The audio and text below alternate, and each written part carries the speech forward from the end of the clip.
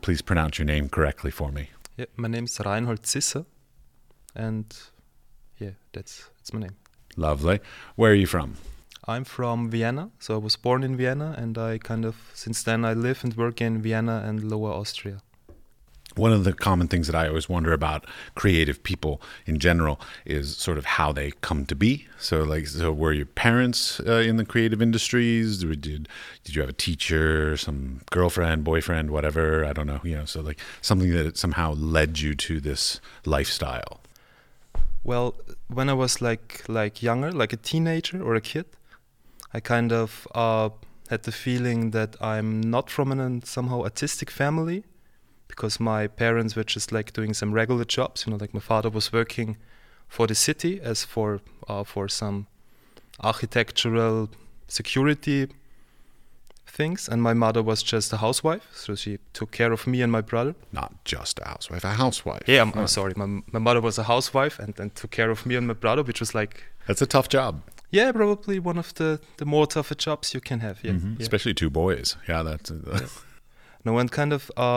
when I was like 16, 17, I started like just like painting. So high school, so school or on free time at home? No, just on my free time at home. And also kind of I did a lot of school changes. And so with 18 kind of I decided just to quit school and be an artist. Now here, I don't know the schooling system here. So 18, you're finished with your mandatory school, legal mandatory school? Yeah, like normally you could be. I mean, I went to this point to some technical school, which also takes 1 year longer. And also I failed even 2 times in like finishing my grades. So kind of I was like really kind of a little bit lost in school system already. And was like painting most nights, like oil painting on canvas. And so I decided kind of that it's a good idea to kind of quit school and be an artist. And so I made like my first exhibition with oil paintings in the age of 18. Okay. In a shopping center in the outskirts of the city. So this was like the start of my artistic career, artistic approaches. And just a little bit later I realized that like my grandfather was a painter. Okay. But he did not really, he was not living as an artist. He kind of then, because of family and some security, hobby, safety reasons, he was teacher then. Safety. Oh yeah. Okay. So just income to be able to pay, support the family kind of thing. Yeah. And also from the other family side, my grandmother, she was a photographer. This was somehow very interesting for me when I was a little bit older and like began kind of to realize what art can be, to realize that her works, which never were like presented or like talked to me and in the family as artistic work, that her work was like way more compact and way more developed than the more like not so like this painting of my grandfather, who like he painted something like this, and then you painted some still lifes, and then you painted portraits, and so this was very interesting for me. And so then I realized that like there'd been some more artists in my family, but not like in this first range of my parents. So I kind of it's oftentimes like one generation is very creative, and the next generation sort of goes the opposite way. So like, your grandparents were creative, then your parents went sort of the opposite way, and then you went the opposite way of your parents, and you went down the creative path. Okay. So did you end up then going to some schooling in any way? Yeah, it was, when I was 18, we were talking like about 1999. 1999. So it's like 20 years ago. So it was kind of this upcoming time of internet and like so on. But I'm trying to do quick math in my head. I'm trying to figure out how old you are. So like that means 37. Yeah, 39. Darn it. 39. Almost, yes. And I was like so super enthusiastic about like what art can do and what like you can do just by doing it. So I really thought like you're not supposed to study art. You're just supposed to paint. It's like it totally made no sense back then for me to study art. Okay. So, and also was like really enthusiastic about what I can achieve by just doing my paintings. So I really did this for the first 5 or 6 years. And then the longer I did it, as you can imagine, the more I realized that the situation of being just some young guy doing oil paintings is not like something that makes you go very far. Yeah, I would imagine. I mean, yeah. There's so many variables on that. Yeah, so exactly. yeah. But I mean, in my case, it was like living in this kind of outskirt of Vienna. I think this part which like just it was like a really somehow tough with all those people who kind of to be surrounded with people who like don't really have any clue about what art can be. Those people are everywhere. They're not just in the outskirts of cities. Yeah, true. Yeah, and so I was not. So I had like no. I mean, like I was like just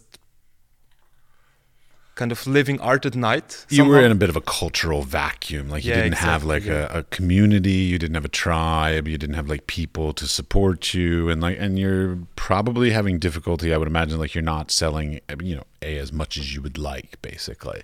Yeah, this is like very, very nicely said. That I kind of exactly. Yeah. So that's kind of then I started to realize that I have to study art probably. If I want to continue in somehow in doing this, I have to kind of save myself and kind of go to the university. Well, that's interesting. I was expecting you to say like, no, I'm going to fight the man. I'll figure out how to do it as an outsider. But no, you came to a realization on your own that there was some necessity for some formal training. Yeah, I mean, the thing is then at the academy, it was not at all about some formal training when it comes to handcraft or something. Really? It really was just about being together with people who also just do what you do. Mm-hmm. So this was like, as you said, like this tribe or other people, or some also people who like just interested in culture and in art. This was like the most changing thing when I started to study art. I've found here in Europe that the teacher-student relationship, and then even the relationship of the people who go to school together, is this incredibly tight-knit community that becomes, once they all graduate and everything, they become like this tribe, I guess, is sort of like, and like they often show at the same galleries, or have the similar collectors, like and then their works are not necessarily the same, but like they have a similar sensibility to them, and then there's this direct relationship to whoever their atelier overseer, their mentor was, and that bond and that connection is a very important element in the arts industry here.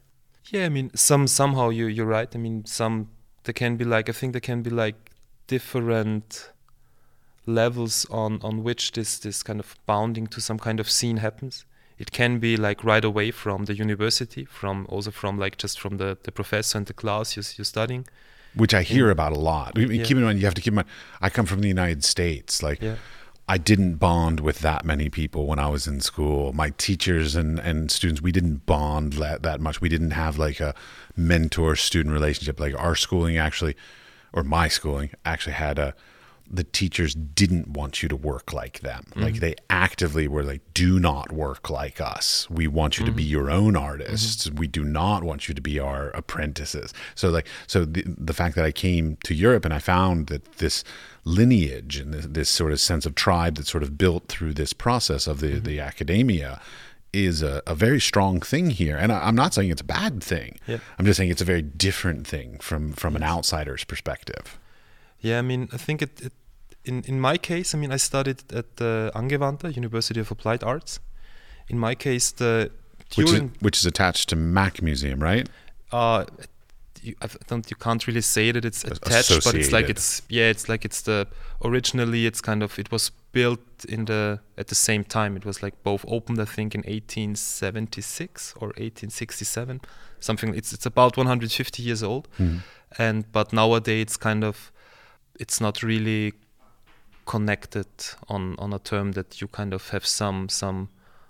I mean, there are sometimes there are those yearly shows which sometimes happen to be shown at MAC. Okay. But that's it. Somehow. Yeah. Well, because like I went to Corcoran School of Art in Washington, D.C., and there's the Corcoran Museum upstairs, and the school is in the basement. So like direct relationship between them. Yes. Not like that. Yeah. No.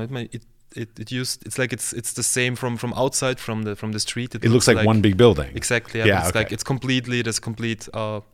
Separation. Separation. Okay. Yeah. So you can't walk from inside from one building, from the MAC part to the university part. You have to go up to the street, and then you can walk on the main entrance. Okay, absolutely separate then. Yes. Yeah. Okay. Yeah, I mean in our class, our community was very strong. We had like a really great association of students who kind of worked together and kind of spent time together and went to did all the things together that you can do as a student. But from the point of the diploma of the exam when people finished, it got a little bit more loose in our class. Yeah. So this was maybe also one point then for me, because since I said I really had a long period, like 6-7 years of doing art kind of really on my own without any community. And so for me this was like the biggest achievement during this time of studying, to kind of to be part of a community and to have people where you don't have to fight for everything that you do, which just, I mean, it was really a point where I could start to develop on some more like complex things, because you don't have to just declare yourself on the very basic terms of what you do, which you have to do when you kind of in this not art accepting environment. You have to kind of, so this was maybe then and because like I really began to feel that like 1-2 years after my diploma, I finished in 2013. Oh wow, okay. So like I started in 2005 and then studied for 7 years and wow, okay. What degree did you end with? So MF, the equivalent of an MFA, a PhD? Yeah, it's in Austria, it's called like the Magister. Yeah, okay, that's MFA. Yeah, MFA, yeah. Yeah, I mean like I really like, I started 2006 with like doing oil paintings. And it's really then the first 2-3 years I kind of focused on painting in oil. Then like in 2009, which was like more or less 10 years after I started, like I had my started being an artist, kind of I made the first oil paintings which actually felt okay for me, because like I really had 10 years of struggle, just that I was not happy with my paintings at all. And so this was like the point where I realized that just doing paintings which you like for yourself does not mean that you make good art, because as soon as you kind of are happy with your paintings, just the problems began to start. Because like in the first 10 years I just had like this quarrel between me and the painting, and I thought like as soon as this problem would be solved, I mean, you know what I mean? I would like you to elaborate on it, but go on. Yeah, I thought like then you kind of then you've done it, you know, that's what then it's done. But then as soon as kind of I thought like, okay, now this is like a first series of painting which is like for me really good. I just began to realize that just the problems just begin to start because people don't see what you see. And oh yeah, so it was somehow for me like the canvas was like some kind of open space that I just could step in and walk in. But I realized for other people it's like it is what it is. It's a closed surface. And so this was like in 2009, like in the middle of my studies. And from this point I began then to work with objects and to begin to work with space, because from this kind of I I realized that kind of there is not only you and the painting, there is like a space, there is like other people, there's like this kind of but there's also everything the viewer brings to it as well. I mean, you show an image of anything, a man with a certain set of experiences in their life will look at it very differently than a woman with very different experiences in their life. Whatever it is, just basically, whenever a viewer looks at any piece of an art, so it doesn't matter if it's an object or an experience, they're always bringing their own experiences on and applying it to it as well. So like, it's hard. It's a difficult balance because when you're making art, you try to make it as best to express what you want. I'm saying about me, I guess. So like what I want.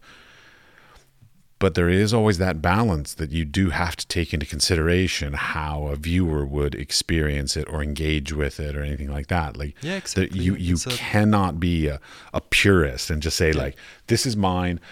It's the perfect expression of my idea, and I don't care if you understand it. Yeah. No, for me, like it's a complex relation, and for me, it was just not possible to be like.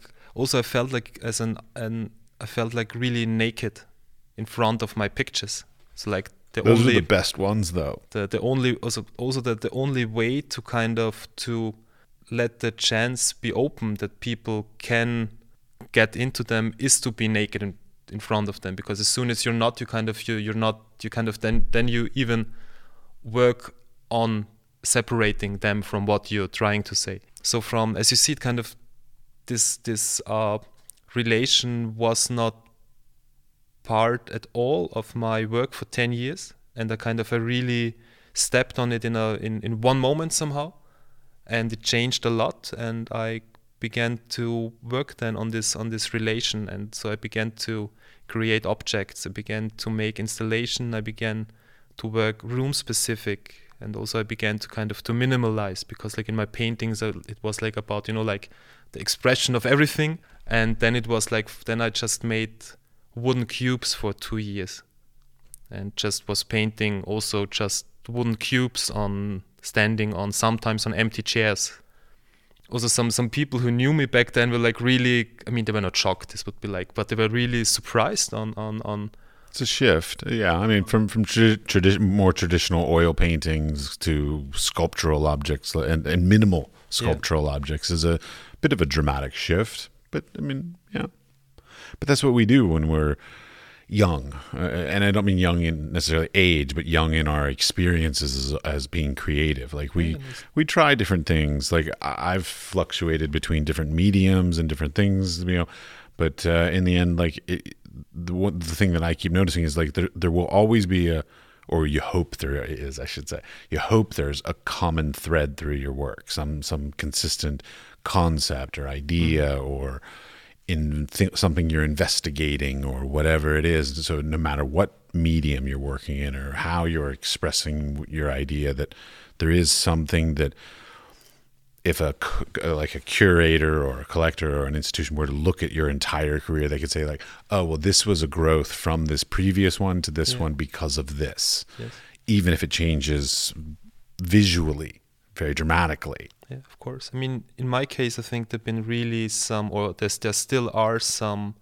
visually some very big steps or some really big differences, which are like really, which make it like hard to kind of to see this kind of development on some in some few moments. It's not like that you see, okay, I started like painting realistic faces, and now then they began to be a little bit more abstract, and so it's like I really made some super dramatic jumps, which are like where you really think, okay, now he became someone else.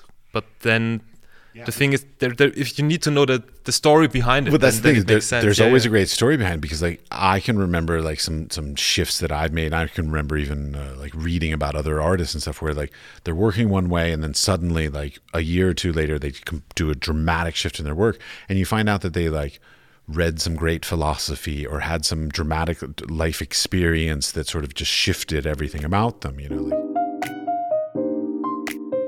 You finished school in 2009? 13. Darn it. Yeah, almost. So bad with numbers, my God. All right. 2013. So you finished. So you really have only been out of school for 6 years at this point. Yeah, 7 years. Okay, Yeah, so yeah. that's not that long outside of school. So Yeah. now, of course, my research on you, I think, is nowhere near the expanse of what it is that you actually do or have done. I mean, I know about how many L's is it? LLLLL. It's 6L. I got 5. Right? No, almost. And also like the L's are just like the abstraction of the signs which actually are the name of the space. I mean, you just started talking about L. This LLL, the 6L are the name of my artistran space, yeah. And actually the name of the space is like 5 white and 1 black square. This is actually the name, and you can also write this in ASCII, so you can write it in a text. You don't have to kind of insert a JPEG or a GIF. You can do it in a written text. You can make those signs, those white and black squares. Right. And the name comes from because when it's a very common practice that when artists open an artistran space in Vienna, that they just often use what's on the facade. Like Elektrogönner or like Schneiderei or like they just use the old signs which are on the facade. So there happened to be a bunch of L's on your building?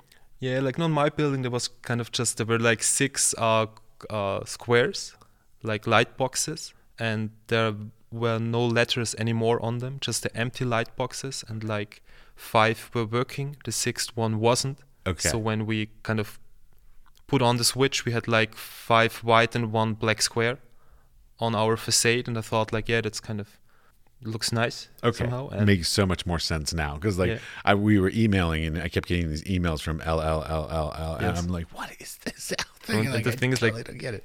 To have a web address, or as you say, to have an email address, you don't have squares. You can't enter a square on www.square.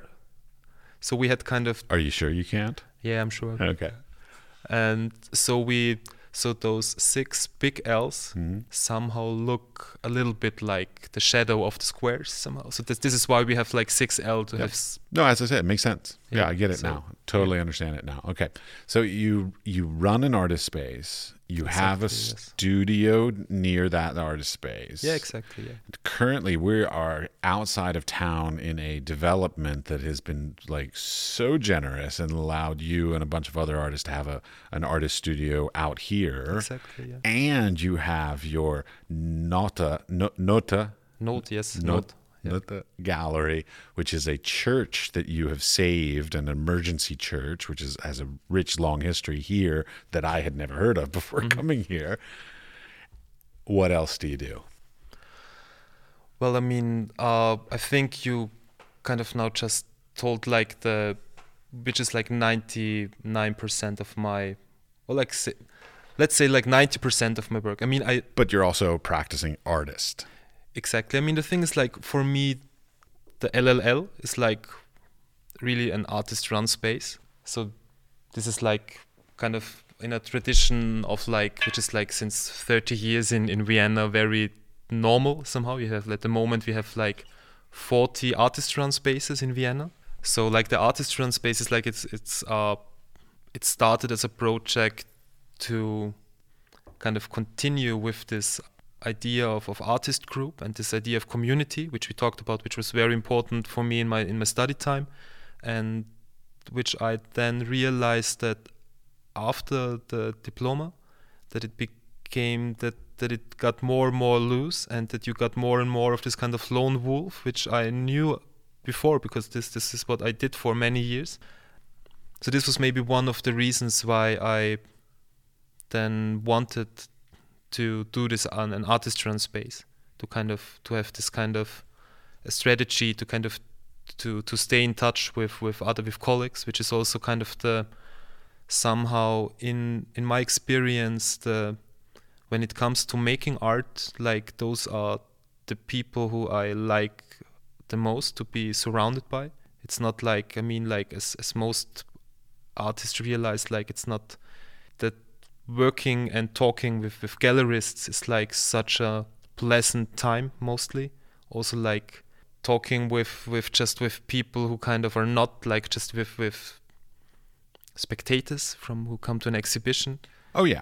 As much as I love putting on an exhibition and I love all the hugs and pat on the back, good jobs and all that, it doesn't fulfill me in any way. But those times when you have the ability to sit with somebody who is creative and can give you constructive feedback and maybe even just like open a door, like, and I mean, it could be a conceptual door for your art, or it could be like a literal door, like they show you something you'd never seen.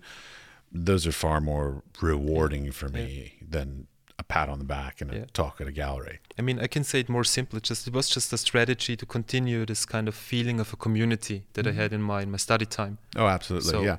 The hardest part of leaving school, and this isn't even just art school, this is like any school, is that loss of community. Yeah. Because a lot of the academia in any program is about as much about what you learn and experience with your peers as it is what you learn and experience from your teachers. So yeah, any way to try and perpetuate it after graduation, I'm all for. Yeah. So this project really somehow still is not part of my art practice. So it's like really, it's an artist-run space. Do me a quick favor though. Define an artist-run space. It means that it's like an exhibition space where mostly exhibitions are shown. Like it's not a studio. It's like, or it's also not your flat. It's just like it runs as a gallery, but with the big difference that it's not a commercial project. It's like you don't sell, you don't have an income from your shows at all. Like, so like if I were to walk into LLLLL and say, I love that piece, I want to buy it, you won't sell it to me? Of course you could. I think we sold like one work in 4 years, which was like from my former professor who sold a photograph. I'm just clarifying. That's it. No, it's the thing is you but it's not there. There is no pricing. Right. It's not the intention of it. The intention is to have an opportunity to exhibit a new idea or try something out, or like just test something, even kind of thing. Just get some feedback publicly on something. Exactly. Yeah. I mean, and like most artist-run spaces, at least those who then exist for more than half a year, then live on cultural funding, like mainly on state and city funding. Tell me more about this. I'm all about learning about funding here in Europe, because none of this stuff exists in America. So I'm so fascinated by this. So, okay, so you're running an artist space and you can get money from, because I've heard stories already. Yeah. You can get money from city, state, districts. Exactly, yes. City, and then federal, potentially, depending on how big you get. Those are like the three main sources of getting a funding, yes. But do you have to be a NGO to get funding? NGO, yes, somehow. I mean, non-profit, not NGO, whatever. Exactly. I mean, the thing is, I don't know how you say it. You have to make a Verein, which is like, which is my Viennese is horrible. Yeah, which is somehow a NGO. I mean, a Verein can also be like just like an association. An association. Yeah. It can also be just for people who like growing flowers, and they make a association for growing flowers. And they can get funding from the district, city, and federal. Probably not a cultural funding, but they also can get the funding. The thing is like that most of those are fundings from the city and from the state. Not all from the state, but some. You need to have this Verein. You need to have this NGO. Let's say NGO. Yeah. So you can't apply for it just on as a single person. Right. I mean, that's sort of the question. Yeah. Now, stupid question. Like, I don't even know if you know this, but like, what's the range of amount of support that these different? Because I would imagine the districts are is smallest amount of support, the city's more support, and the federal is most of support. That depends on what you're running. I mean, like probably also depends on what district, I would imagine, because some districts probably have more money for culture than others. Well, that's I can't. I'm not a specialist on which district has what funding, but I just know it from like, because I'm running my projects in 2 districts. Like this Notgalerie is in the 22nd district, right, which is where we are now. Exactly, yeah, and the LLL is in the 3rd district. And from my experience, like, I mean, I get like more funding for Notgalerie, but it's also because it's a bigger project. Mm-hmm. And in my experience, like the amount from the district and the city is more or less the same. And but I mean, the question is like, how much do they support? Like, what I mean is like, I'm not saying how much money do you get. No, I'm not no, asking you can, that. But I like, can. what's the range that you can apply for? It's like I can say it from my space and also from like most colleagues that I know, that like you get like from the district like 500 to 2,000 euros a year, which is also like from the city, and from the state the thing is also, you have, it's not, not everyone gets the funding. That's Of also course. like, Oh yeah. so it's kind of, I mean, it's more or less they try to divide it on a wide level. So it's like it's easier to get like funding for your artist run space than to get like a scholarship for like your just own artistic Yes, I practice. understand. Yeah, so like basically they'll fund an association easier than they would fund a solo artist trying to like fund a project or their own studio or whatever like that. Yeah, That's interesting. Okay, so basically they're encouraging people to work as communities more than encouraging people to work as individuals. I mean, somehow it's also a question of, because when I apply for a funding for a space, the question is, what do I get for it? Like if I get like 10,000 euro yearly funding for my artist run space from the state, I can't buy myself canvases. I can't pay for a flight for it's money that I get to realize projects where more or less like other people, because then I invite artists to make like exhibitions. So somehow kind of, I'm just surprised you all get money at all. Yeah, like to me, from my perspective, I love that you get any amount of money. I love that the government is supporting you all in any way. Yeah, I mean, that's like but we all complain that it's never enough money. Yeah, I mean, the thing is like that it's somehow somehow an ending story, because you can't, that's something that you can like most people do, like that's something that helps you when you're kind of young artist, this kind of out of academy, and then but that was going to be my next question, is like basically how long can you get this funding for? So your artist run space, like, is there the government will only help you for 5 years or 10 years, or is there a limit to that, or will they literally like help your association for Well, actually, I don't heard of a limit. I don't think that there is a limit. That's fabulous. Let's not talk about that anymore, because otherwise somebody's going to think like, hey, we should put a limit on that. Yeah, I mean somehow it's even if you start supporting a project, then it's kind of also somehow really hard if you stop supporting. Okay. So like basically sort of once you get the support, you kind of can rely on that you will continue to get that support. Normally you can say this. I had the experience that when we talk about like before, I was like on this point of like where I talked like that this artist run space isn't an artistic project. In 2018, I made a project where I used the space as material for an artistic project. I was invited with the space to show up on a kind of a satellite fair in Vienna. You have once a year you have the Vienna Contemporary, which is like the main fair. Yep. And since like 4, 5, 6 years, you have the Parallel Vienna, which is like a satellite fair. And so I was invited to this to do some, how do they call it?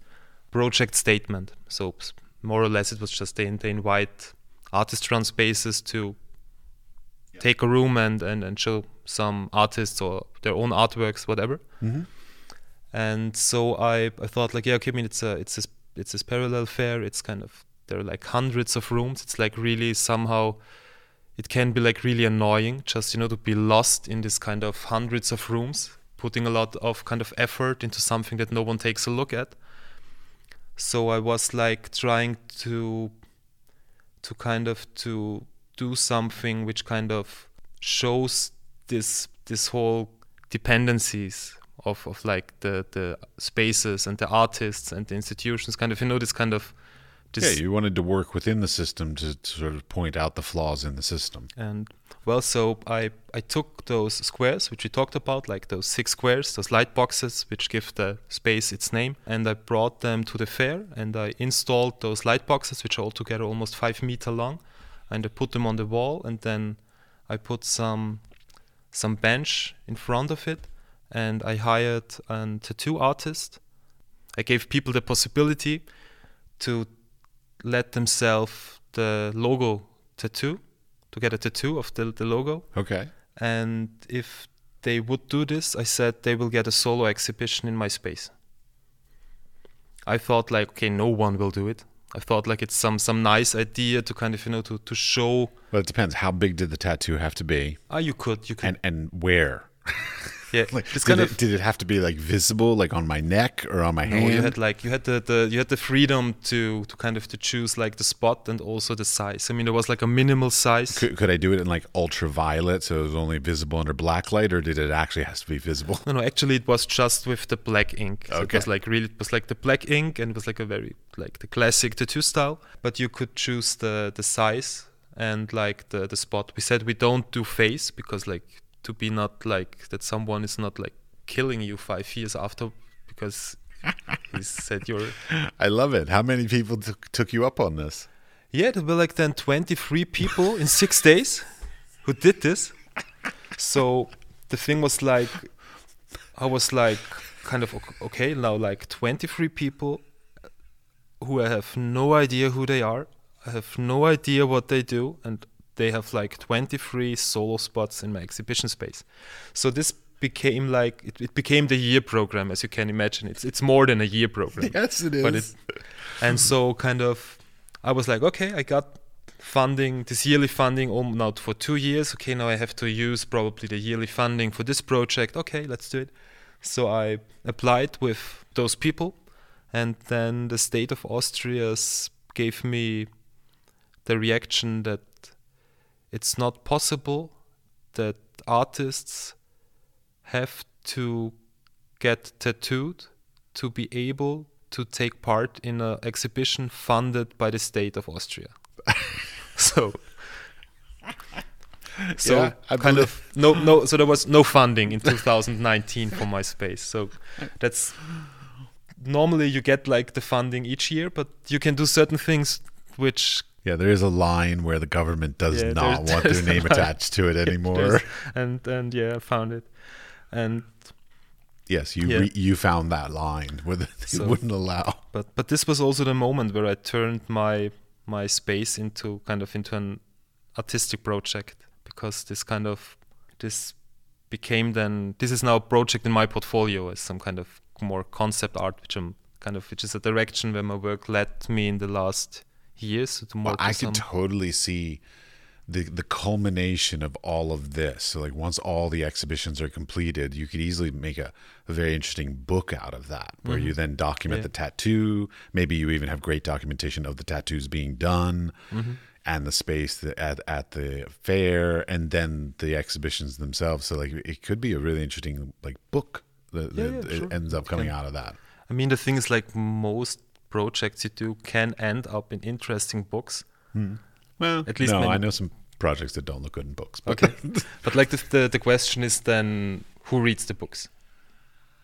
Oh, well, I didn't say it had to be like a big run book. I mean, you can make just 100 of them, you know. Yeah. Like, I mean, it doesn't have to be, that's you know, true, you don't have, it could be a handmade book for all I care, you know. Edition of 23, because you have 23 artists. Yeah, I mean, there's like the next story was like that the year after I felt like a little bit bad to be like, you know, and because I'm an artist myself, I'm not a gallerist. You are now. Yeah, and so I thought like, well, if I'm an artist who comes up with this concept that shows dependencies on the art market, and which shows like what artists have to do to get visible. This was like the idea of this concept. And so I thought like, if I come up with a concept like this, and then I have to take part by myself, Did you get a tattoo also? The thing was like then this year, like 1 year after, I took part with a gallery on the main fair, like on the Vienna Contemporary. I set up the same thing again, and I did like You're just a glutton for punishment. Go ahead. and I did like a graphic, like a print, like a graphic print of a combined logo with 24 times, like me as the 24th artist. So I made like 24 times the squares, like it's then 144 squares. And this is either like a really cool book, or it could be like a video. You could make it like a nice short film about this whole thing. And then I got it tattooed on my back. So I have 144 squares on my back. How big are you talking? Like your whole back? It's like the whole the width, like from left, blades, from left to right, and it's like 8 lines high. So it's like 18 squares in one line and 8 lines high. So kind of I took the responsibility. I think in my work it's a lot about consequence. That's something. It's not like if the consequence kind of means that it's kind of just a horrible aesthetic, or even a totally not if it's like if the consequence is like if the consequence says that it should be done, then it fits for me to do it. I admire you for this. I'm not a tattoo person. I have no tattoos, and I have no desire to be tattooed. But like, I admire your devotion to this, and like that you in for a penny, in for a pound, basically. Like, if you're gonna expect other people to do it, you do it yourself. Like, it's an admirable trait. Yeah, I mean, when it comes to like to some art aesthetics or meanings, the thing is also because tattoo isn't like it's not a very fresh medium. It's like also like to get yourself tattooed. I mean, it's like 50 years after artists get themselves shot. It's not like something. I love that you just referenced Chris Burden. It's like this was like when somehow this when it comes to in when I was a student, I was like thinking about this reenacting, like doing something which is like as an I think for every art student, you realize at some point everything has been done, and then you start like, okay, but what if even if everything has been done, this does not mean that doing something again has no meaning. And for this thing, like Chris Burden was like a very good instance, because just because someone has shot himself, it does not mean that being shot does not mean anything. No, you don't understand. I love Chris Burden. I think he's fabulous. Like, I mean, I went to the San Francisco Art Institute for my master's degree. So like, he was a big influence on a lot of my teachers and stuff. So like, I'm a huge fan. So it's just but like me personally, no, I'm not going to do that. I mean, I respect you for doing it. It's great. I respect Chris Burden. I love his work, but like, it's too much for me. Okay. I guess I'm too scared to do things like that. Like the consequences. Like, like I would say I'm probably the wrong person. Like, I'm always afraid of consequences. Like, that's one of my biggest fears. Like, I mean, the creating of this podcast, it took me like almost 2 years to talk myself out of my fears of the consequence of doing this. Really? Oh my God. Okay. I am so scared of making a complete ass out of myself. Like, because I have shared and I've had conversations during these recordings that I would probably never have had them in my entire life, period. But I certainly would never put them in public and allow everybody to know about these conversations. I've had conversations about race and sexism and religion and stuff that like I am mortified. But I just, you know what? I titled the thing "The Wise Fool" because I've been in my life. I took up a mantle at one point in my past, well, probably maybe more than one point in my past, of being very arrogant and I believe I'm very good at this. I'm a great teacher. Fuck off. Quit telling me how to teach. I didn't want to hear any criticism because I thought my art was doing a very good job, and it's bullshit. Like I shouldn't have done it. it ended up hurting not only me, maybe some of my private relationships. It certainly hurt my business and art industry sort of relationships. And so, yeah, I'm utterly afraid of the consequences of my actions, because it probably goes back to my dad being a minister, a priest. Mm-hmm. I heard this in one of the podcasts that I was listening so to. Like it probably has something to do with that. I mean, I'm not going to blame my father for this or religion for it, but it probably has something to do with that. Like, I mean, I'm utterly afraid of the ramifications of my actions, because I've done many things that hurt many people, and I've done many things that hurt myself in my life. You know, I mean, I was a drug addict for 8 years, you know, doing heroin and coke, and I did all kinds of stupid shit. Okay. I've done and I'm sure I've hurt many people, you know, through my own actions or inactions, you know. So like, I'm very scared of consequences. So like the fact that you're like working about consequences is sort of, I think it just scares me. Okay. For me, somehow it's kind of, I mean, also like you talked now about some personal backgrounds. I think also I have like everyone has also maybe somehow my personal background, where I kind of had the experience of being totally stuck in being able to act. Like, I think so you had no opportunity to act, to do something. Yeah, maybe I had the opportunity, but there was like it was like more like being stuck in some sand, you know, in some, how you call sand, sand, quicksand. Yeah, some that I think it's also it's not it's a common feeling maybe that people can have with family or people that they're very close with, that you can do whatever you want, but your actions just don't show any response. And so maybe this was also something that made it for me easier to work as an artist, because it's like I think it's something which is like very hard in artistic field, is that you can do a lot of shit, you can do a lot of work, you can do like drastic actions, but the results or like the what comes back is very small. But for me this was like more than I was used to, because of like because of my personal background, where it was like really no way to kind of to get results in some way that you want to make changes, you want to achieve something, but there was like results were so small that like the not so great results that you have in when you do art were kind of, I was like able to work with them. And maybe that's also why I kind of like consequences, because it shows that your actions somehow meant something or affected something. Affect something, that kind of that your actions kind of really do something. And that's something that makes me kind of really, that's why kind of working on a term where consequence means more than aesthetic and more than kind of being cool, you know, like doing this kind of, to be like on a scene, you know, like to do the things that look good on Instagram, and kind of the things that kind of just... I love when my things look good on Instagram. I don't know what you're talking about.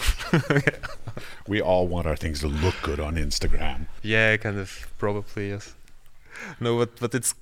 So, for me, this kind of, it gives me... I have the feeling that this gives me some more artistic freedom, that kind of, that it's, as soon as you don't rely so much on this kind of immediate feedback, and when you more rely on kind of on some personal layers, or it's hard to say. See, well, okay, what I'm hearing and what interests me about what you're saying is that you're basically talking about sort of like the foundation of that you work conceptually, much like the concept behind your work is the first and most important part of your work, and you don't necessarily create a product that could be sold in the market, the quote air quotes here, art market.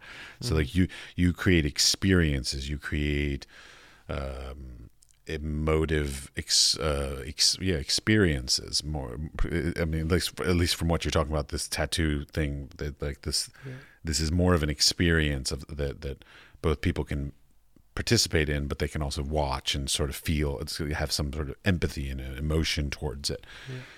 I was raised with the more of the American capitalistic sort of thing, where it's about, you make somewhat of a beautiful object just in order to entice people in to then talk about a concept.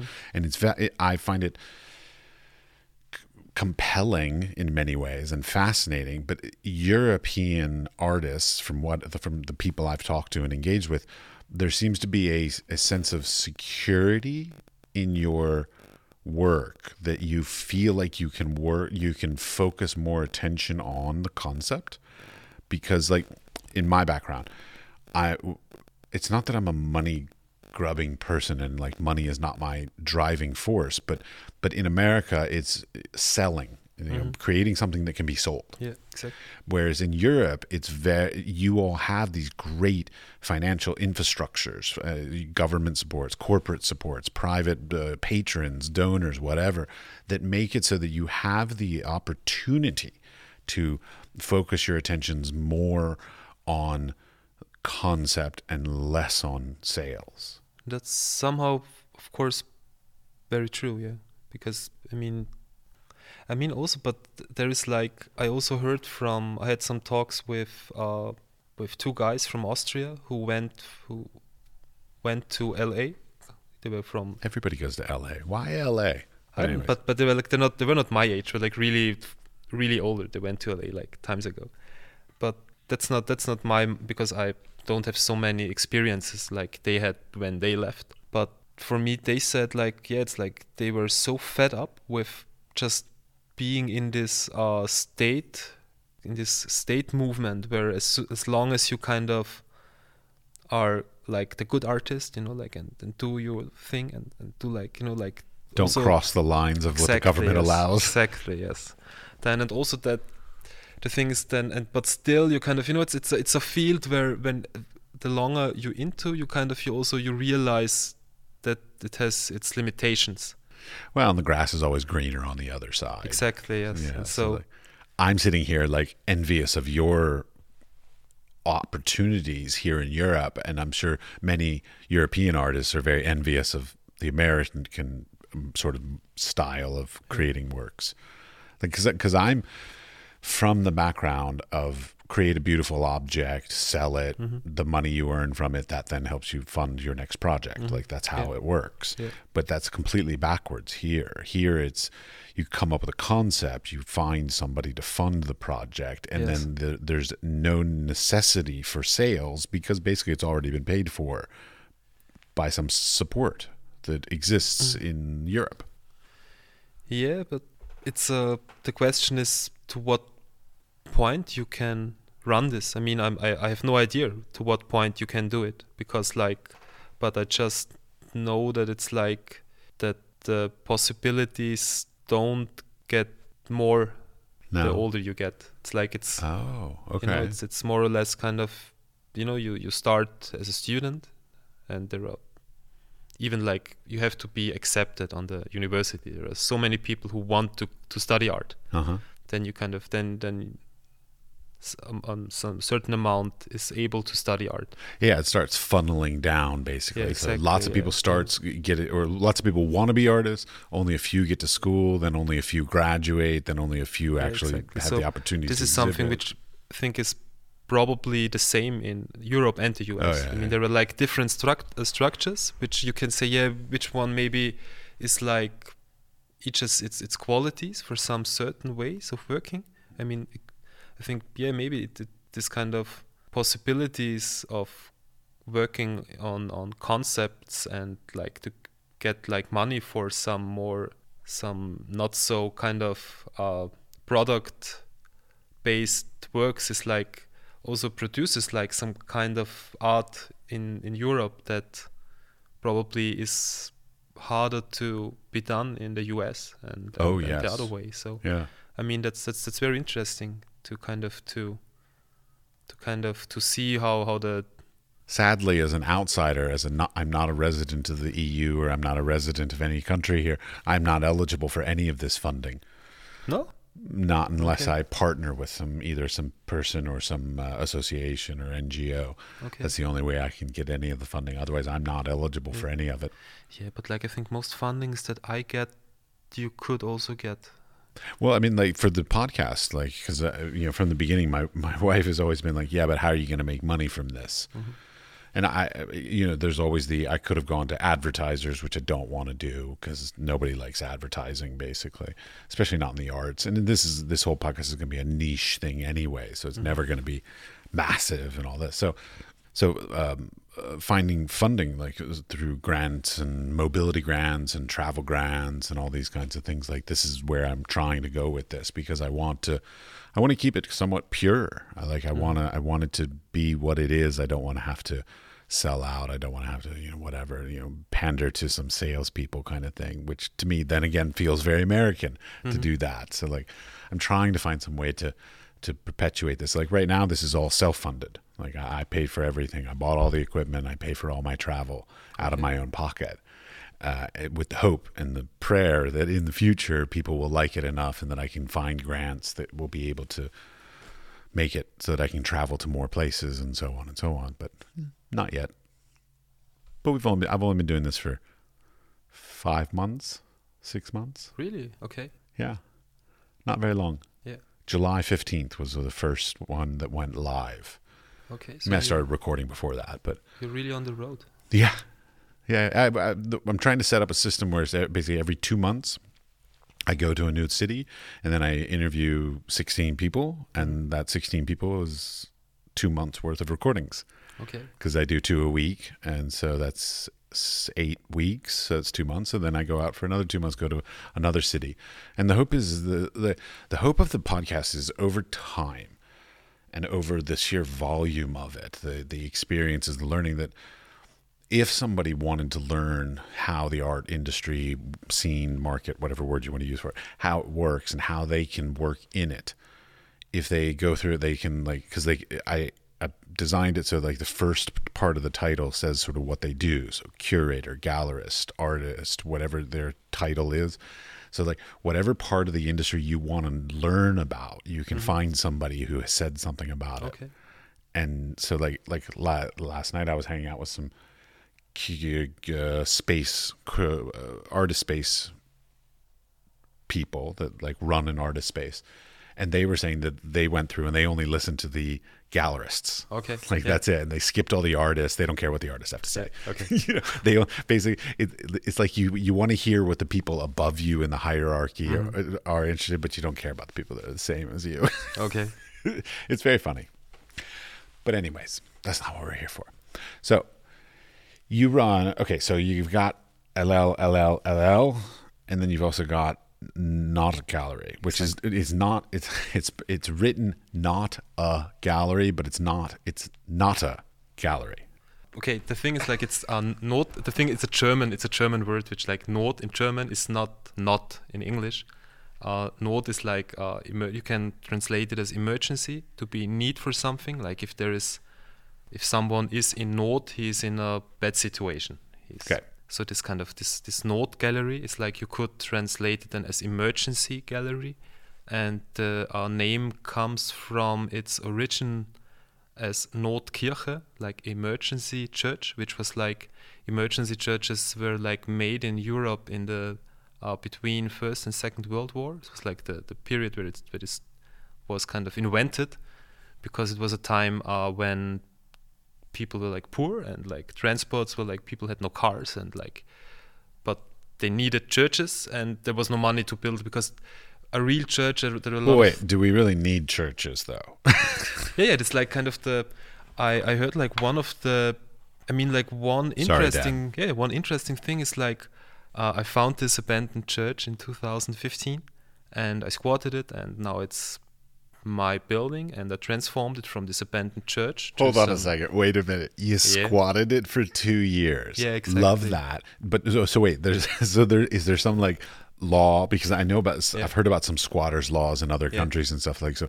So if you squat in a place Austria for 2 years, you then become the owner?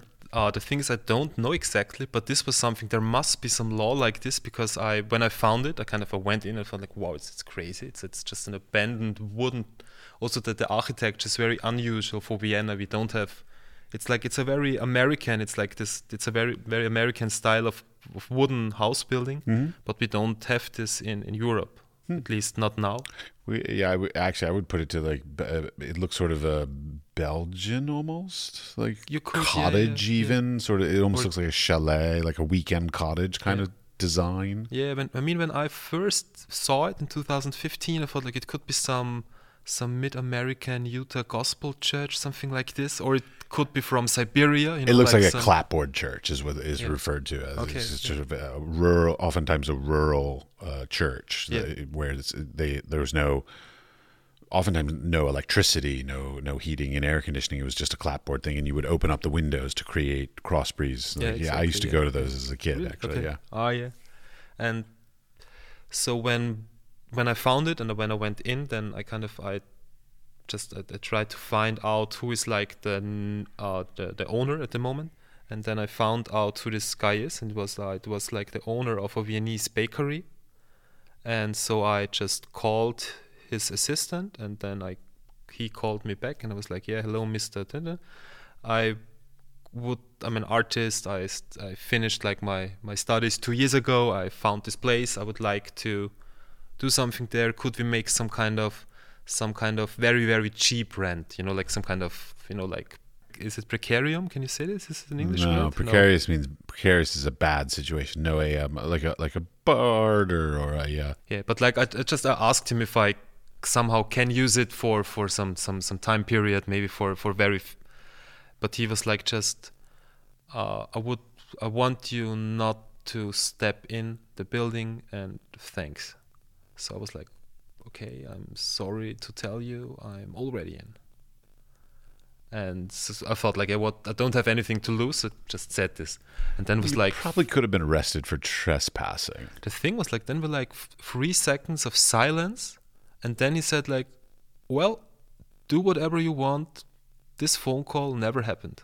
So probably there is some law that from the moment that he knows someone is in, and he's not getting him out by some actions, that after a certain time I get some squatters' rights. Yeah, exactly. Yeah. So that's why he said, but probably this does not happen if he never knows, because then he can say, I did not know, so why I would have done something if I have known. Right. So this was like but this was my situation for 2 years. Kind of, it never happened somehow. So I squatted the place, and I just used it for artistic projects. Like I did my own exhibitions there. Then I started inviting other people, like other artists, to create like stuff there, because it was like a very untypical place, because you don't often have your own. Now, was this in downtown Vienna? Or? No, it was like in the same district which we are now, but like more in some family housing street, like. Yeah. Okay. So because I was picturing like if it was in downtown, I'm like that would look really weird there. Yeah. Okay. So it was already sort of slightly rural, slightly outside of town. Exactly. Yeah. Okay. All right. We'll put pictures on the social media and stuff of it for you. Also, I have now the portfolio is now in English, because Great. It was the moment I sent you, I just had the German one, but now we have like the English translation. So. Okay. Well, we'll put links to all of his different endeavors, all these different things on the podcast website. And so for me, kind of this building was somehow more like a social sculpture, kind of, because it's an object by itself, but then it kind of it works also as a gallery space, but it's like so untypical. So the thing was like, then in 2017, it would be the 3rd year of running the space in this squatted situation. I love it. I'm running my space in this thing that I stole from somebody. But then I got the call from the owner or from his assistant. He said like, yeah, Mr. Zisser, nice that you blah blah blah. Get out of it. We have all the agreements from the city. We are now allowed to build like the 50 new houses because of what they bought it. Right. Because it was like a 4,000 square meter area, so they could like make 60 small apartments. Of course. and get your stuff and leave. The thing was like at this point after like, because normally you put a lot of effort into a project and no one cares. In this project, I put a lot of effort into it, and also in those 2 years, a lot of first colleagues joined and found it great, and also put a lot of effort into it. And then it was like a really nice scene because it was so unusual, because it was like not the typical art space that you go in and then you just like, you just go there and drink a beer and then just, talk about what happened on this day, and then you go to the next space. It was like, it wasn't this. It took one hour to get there, and it was like so strange. And like when you got there, you stayed. Sure. Because it was a destination more than just a part of a round of going to events. So the thing is, it really worked somehow. And then also because of the way it worked and the way it kind of then, so the Vienna also has like, we talked now about like fundings from the state, fundings from the city, from the district. But Vienna also has its own funding system for art in public space. Of course, yeah. Which is like the Kör, the Kunst im öffentlichen Raum, the art in public space. And I just, in this third year in the beginning, I knew they exist. And I thought, somehow like my squatted place I thought it's a little bit hard to fund because it's official funding and it's a squatted place, but just give them a call. You love these sort of odd juxtapositions of things. And so, but the thing is, I was just like saying hi, and then like I wrote an email. And 10 minutes later, I got a call. Hello, here is Art in Public Space Vienna. We followed your project last year's, and we come to us. I was like, okay. And at this point, I had like my 2,000 euros from the BKA, from the state, and so I went there and kind of they kind of said, they have like 3-year topics, and kind of said then our focus for the next 3 years is in outskirts and like some like this kind of no man's land situations, and so kind of they gave me like a short list of what is their focus, which sounded like a short description of my project. Right. So that was really lucky on your part. Exactly. So this was like the situation which was like unusual, that you do something, you put a lot of effort, and after 2 years you get like rewarded. And like they also said, apply. And I was like asking for how much shall I apply? And they told me like 10 times the amount that I was expecting. So it was like really a big amount.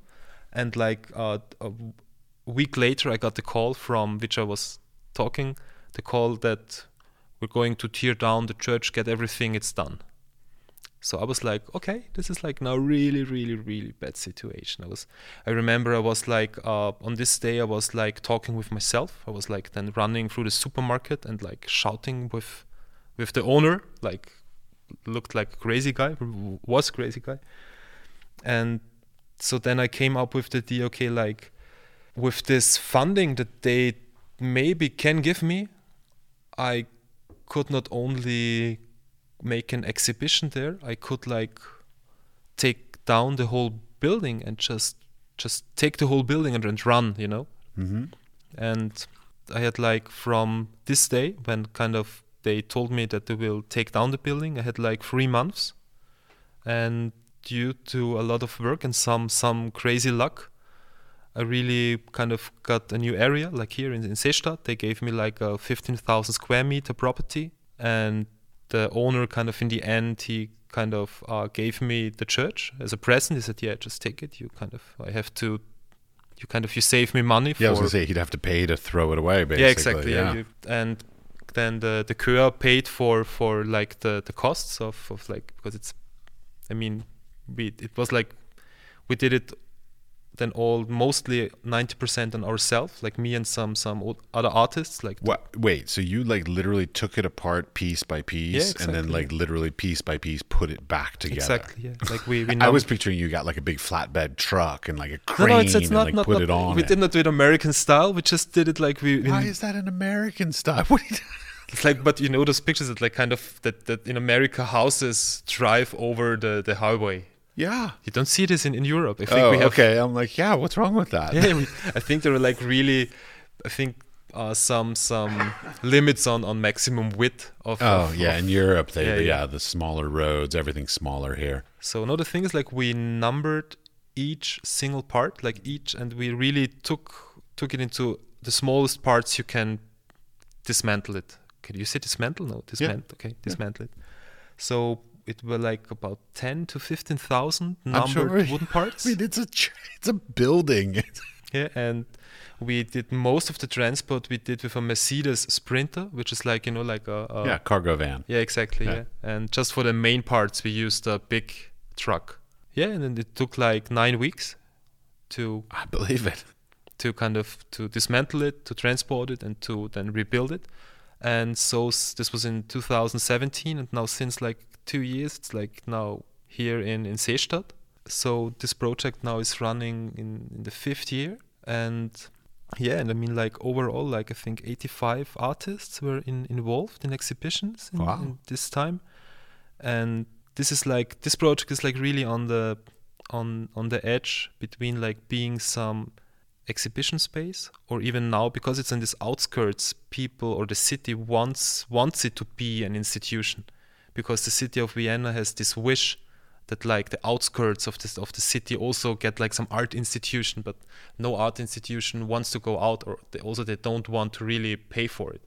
So Right. kind of as soon as I went here into this Seestadt, kind of they really also, because in the beginning this term of Notgalerie, like of emergency gallery, the term gallery was just for me a joke, because it was so obvious in the beginning that it's an completely rotten, abandoned, wooden, empty church in the middle of nowhere. That kind of it was. But then the more it became, like more a social image, like, because after like in the last years, so many people heard of it, but never seen it. And also people kind of heard of it who kind of had no idea of who I am and that I'm an artist. So that if you just read, there's like now the Notgalerie, you think, okay, it's a gallery. Then if it's here, and then it's probably some kind of institution. I have to admit, I didn't understand it until I came out to it. Yeah. Like once I like got out here and I walked off the subway, and I was like, now I get it. Okay. But like before, like even seeing pictures and seeing the website and the stuff that you sent me about it, the history of it, I was like, what? But like literally, like when I walked in and I saw the space, I mean, don't get me wrong, I love the idea of like reusing churches, abandoned churches and stuff. Because like growing up, I was in, where is it, Baltimore, Maryland. There was this beautiful old church, and it got totally derelict, and like nobody loved it, and it was falling apart. And these acrobats and jugglers and stuff, they moved in and they rebuilt it, and they like put in new stained glass that had like juggling and acrobatic design stuff in the stained glass. They put in new wrought iron gates that had like juggling and acrobatic things in the wrought iron. I mean, they really rehabilitated this, what was basically a lost building at a certain point, into something that is now like an institution. It's really stunning. I mean, I love the idea of redoing it. It's a fascinating thing. But yeah, I mean, the hard part is like, quite honestly, it is pretty far out here. It's literally like one stop from the end of the subway line. Like it's at the absolute farthest it could possibly be. But still, it takes like 20 minutes with the subway. This means it wasn't that far. Yeah. No, I mean, like as far as time, it wasn't that far. It felt far. And I mean, it's the only nowhere with its own subway station.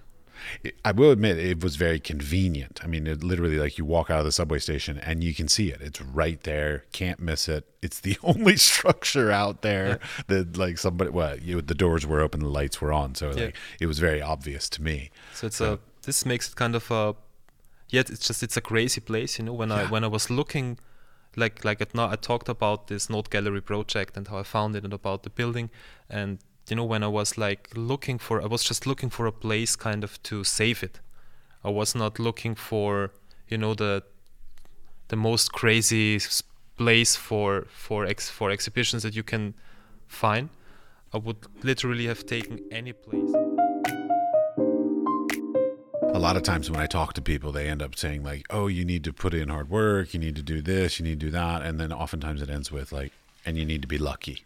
Yeah, A lot of quote unquote success in the arts industry ends up, no matter how good you are, no matter how talented you are, no matter how anything you are, there's always an element of some luck that sort of plays into it. And so this happened with you, with your specifically with the church, because we were just talking off mic, but so like you had the luck of happening to want to like work with the outskirts of Vienna at the exact same time that the governments and the sponsors and the funders and everything were showing an interest in culture in that same region. Yeah, exactly. Yeah. I mean, it was like a moment where the outskirts of Vienna became more important, and also then just a moment where you just find this kind of, it was not like that I founded something out of nothing, like it wasn't that I just came with an idea and started it on an empty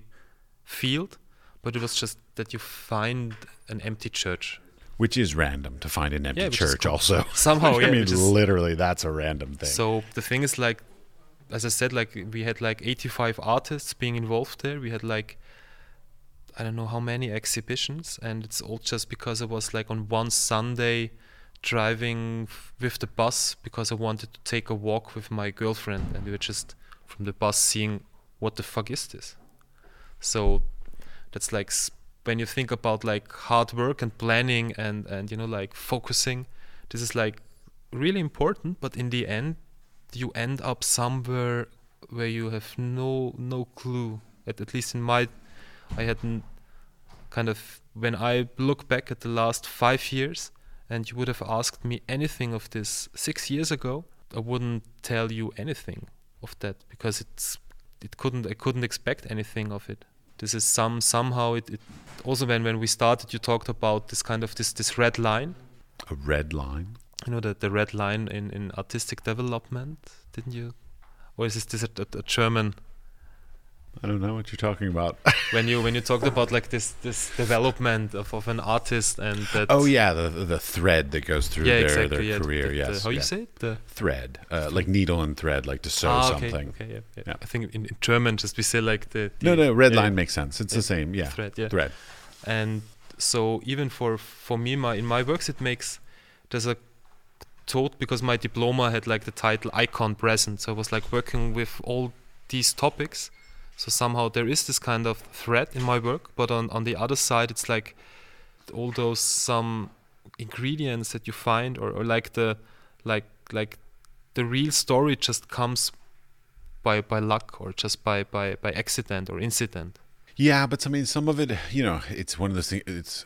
There are philosophies out there that lend to things like opportunities are often around you, but you have to be willing to hear them or see them. Yeah. So like it also took an open mind and a creative thought of like, probably thousands of people have walked by that abandoned church that you saw and just been like, but you looked at it differently and you saw something different. You saw a different potential, a different opportunity. And so sometimes it takes that sort of that shift in perspective of seeing the same thing you've seen a million times, but seeing it somehow as a different opportunity or a different idea in order to build something that possibly couldn't have ever been built before. Yeah, and I mean now it's where I'm really on this border, this edge of being like in this situation where those projects became like 90% of my work, and where I'm really often on this border between being an artist or being a curator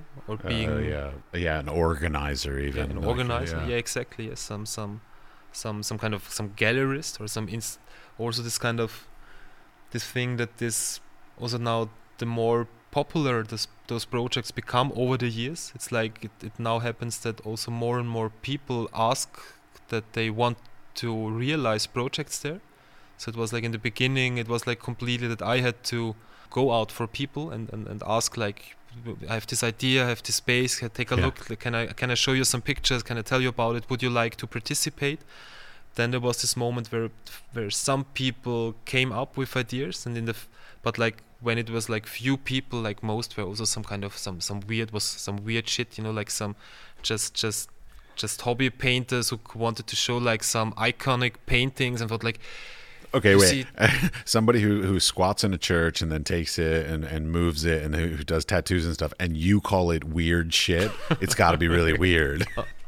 No, I mean like I had like when someone is like really entering you, because like also some of those people were like really so sure about like that they come up with the only right idea, and they kind of they don't treat you as some artist or some more or less private person who is running a project, but they enter you like some IKEA, you know, like some.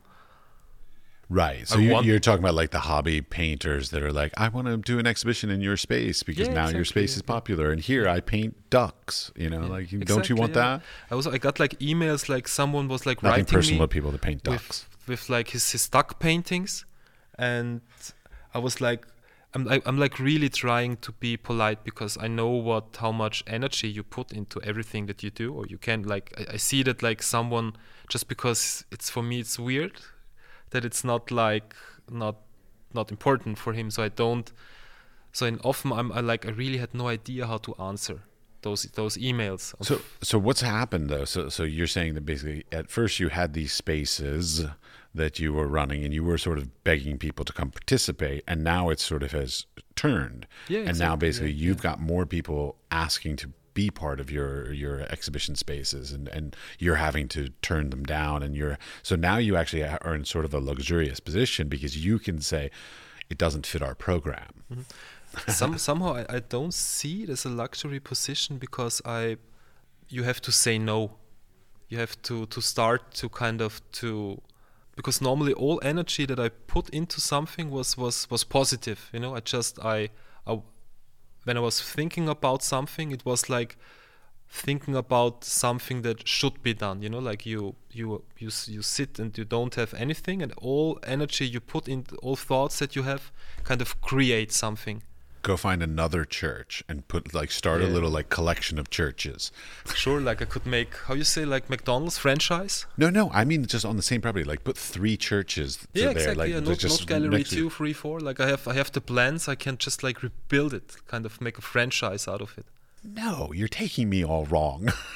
No, I mean like literally, like, because you said you were given 1,500 square meters, which I'm sure is larger than the plot that the church. The crazy thing, sorry to interrupt you, like because it kind of worked out well, and the city and the sea town, which is this kind of city development area, Seestadt Sea Town, was happy with me. Like in 2019, they came to me and said, Reinhold, it's working quite well.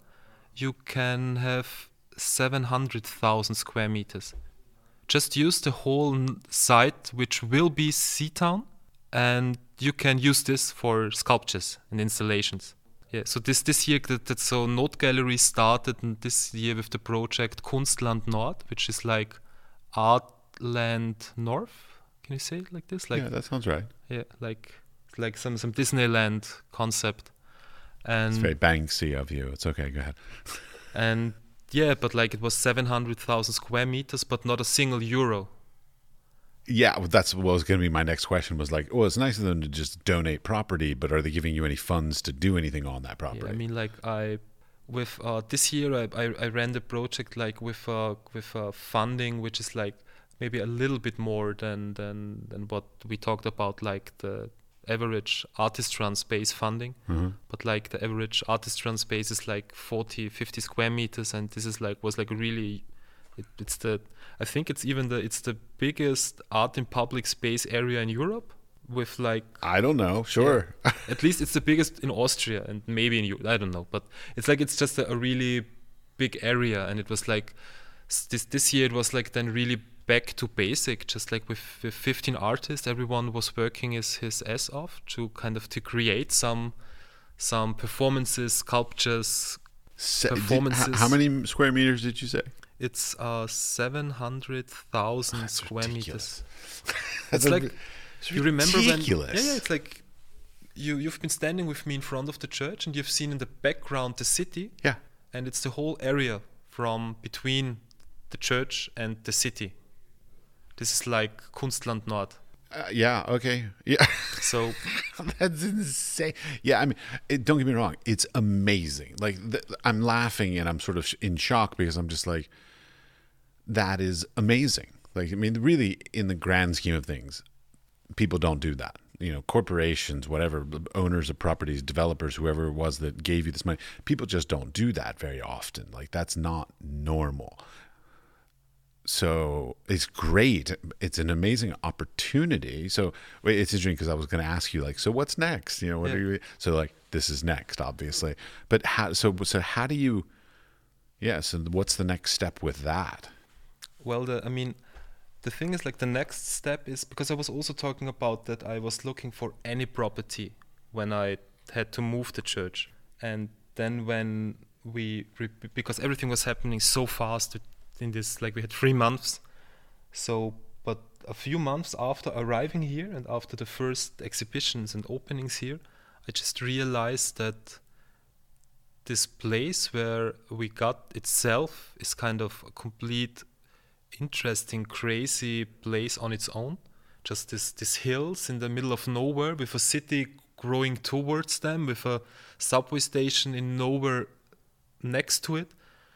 And so I kind of realized that just staying on this hill and looking around is just like a quality for a site-specific quality which could work on its own even without this Notgalerie. So I began to realize that kind of this place where I got with my Notgalerie is kind of now, it's a crazy add-on, but it's not necessarily needs the Notgalerie to be like a working place for some culture production. Well, I mean, I'm thinking, like, in my mind, I'm thinking to, like, all my friends that I know work on these kinds of site-specific things. Like, I have a friend of mine that does, like, artistic skate parks. So, like, for skateboarding, okay. But they have, like, an artistic design to them. Mm-hmm. Kind of like these, and I'm like, that would be amazing to put out here. Like that. Bring him here. Bring him here. I would gladly. I will give you his contact information. Yeah. But I mean, but of course, but the problem that, I mean, like,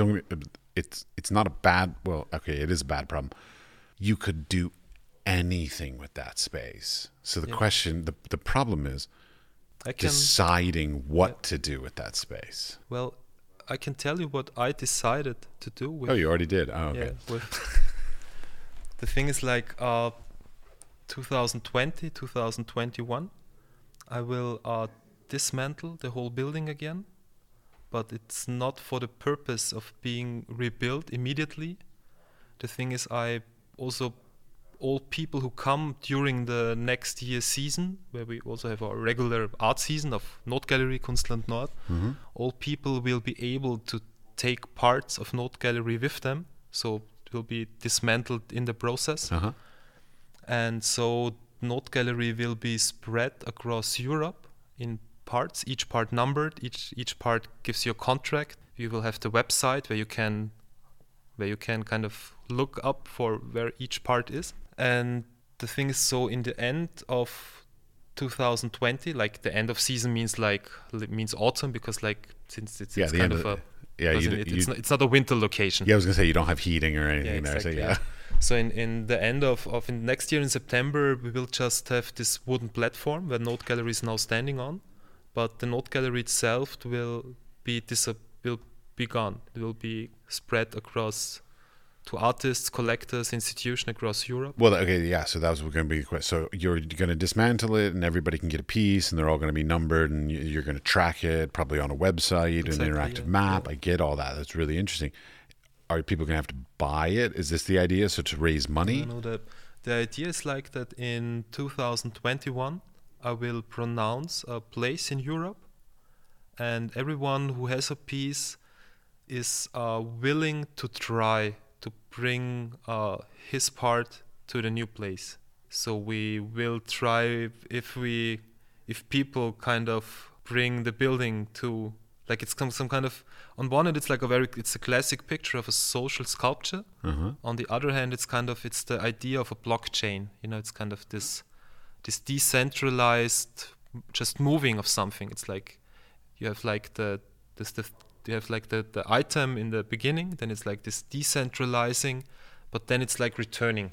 And So this is like what will happen with Notgalerie, and that for me the crazy thing is Seestadt will still give me the property. So like those 700,000 square meters and this platform. So we will build I'm looking for partners to build something new. Like I had some talks yet, and we'll have some talks in the next months, because like the idea is like it's very typical in Austria that like galleries have like their kind of also their department spaces, like. Oh, okay. Like yeah, so Galerie. you could potentially even like partner with a gallery, like some commercial gallery somewhere that simply wants to install some large scale sculpture. Yeah, I thought it's like maybe even too big of a space for a gallery, because like a gallery has then like I thought it's like more institutional space. Sure. So yeah. this is I'm like sure there's some institution in downtown Vienna that simply doesn't have the space, the scale, the whatever to be able to install some exhibitions that they want to do, that they would probably really love the opportunity to basically create a full scale installation of some large scale stuff. I mean, if it's not going to be with an institution, then it also could be just with a collaboration of 5 other artist-run spaces.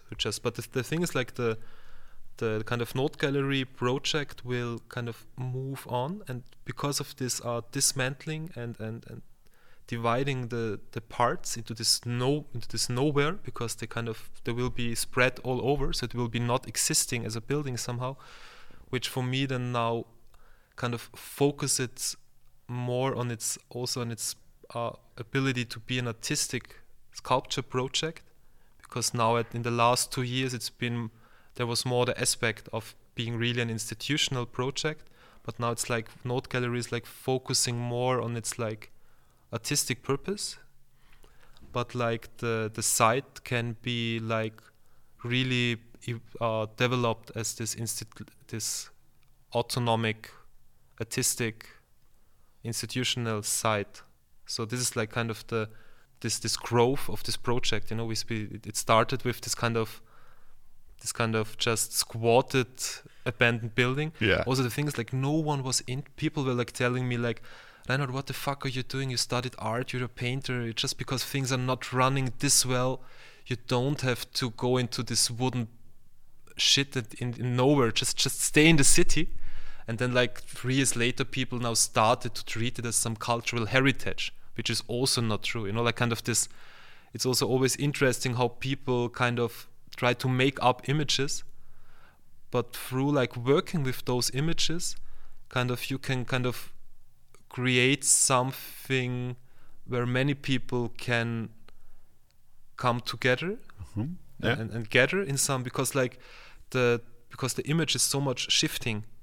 And like this kind of, it's sort of going back to like the idea is the art instead of the object. So it's the feeling and the concept of Notgalerie is the object of the building, is not the point. Yeah. It's the community that's supporting it, that surrounds it, that is now going to end up literally owning part of it. That's the intention of it, not a building. Yeah, exactly. Yeah. And somewhat this is like, because both is inside. On one hand, you see like this Notgalerie Kunstland Nord can continue without Notgalerie. And Notgalerie becomes kind of, it's with like, dividing all parts, numbering all parts. It gets this reliquie. How you say it? Reliquary. Reliquary. It's like when those. Yeah. Well, it's going to turn into like this archaeological thing almost. Like, I mean, like I could see like little letters and numbers like written on each piece that like will literally be like this jigsaw puzzle that could theoretically at some point put it back together kind of exactly, thing. Like, And when it comes to value, it's not about selling, but the idea is like that maybe if you bring back your part, if you take now one part, and when you bring it back, you become like 20% owner of it. Exciting. Like something. So this is like kind of the idea that people who participate kind of that we I think 20% is a bit high for a single piece of wood, though. What do you mean? 20% ownership is a bit much if you bring back one piece of wood. I mean, because you said it's like 9,000 pieces. You become like 20% owner of the one piece. Okay, that's better. I'm like 20% owner of the whole thing for one piece of wood. Yeah. That'd be like 800,000% by the time you're done. So yeah, exactly. Okay, No, you become somehow partly owner of what you took care of. Okay. So. All right. Well, thank you very much for your time. Thanks a lot for listening to. It's been fascinating. I've loved it. I'm very excited for whatever this is.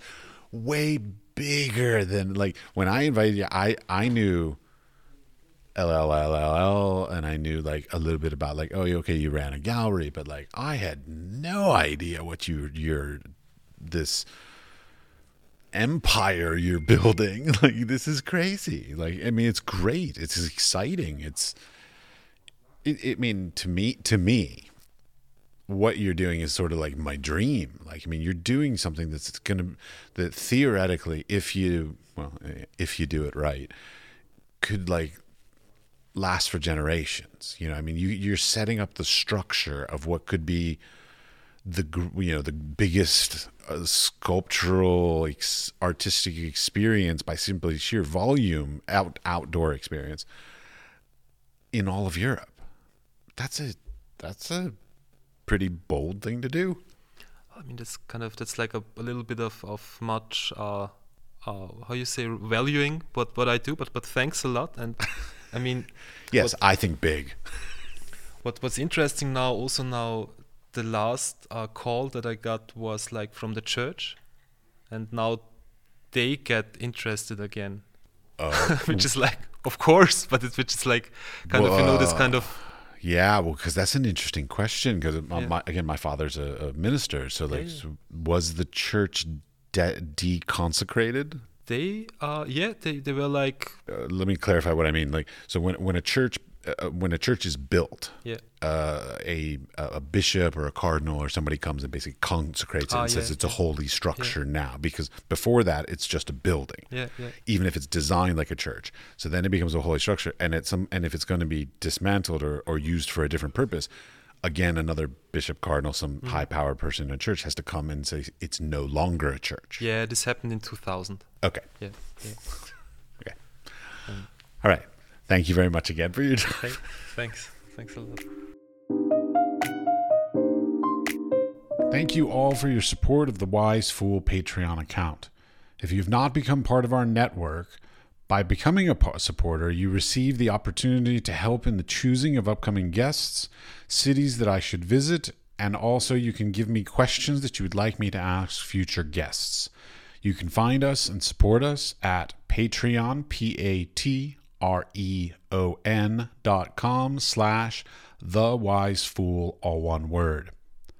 If you enjoy the podcast, I would appreciate a 5-star rating, and please tell your friends to listen and subscribe also. You can subscribe on Apple Podcasts, Google Podcasts, Spotify, Pandora, Stitcher, or wherever you get your podcasts.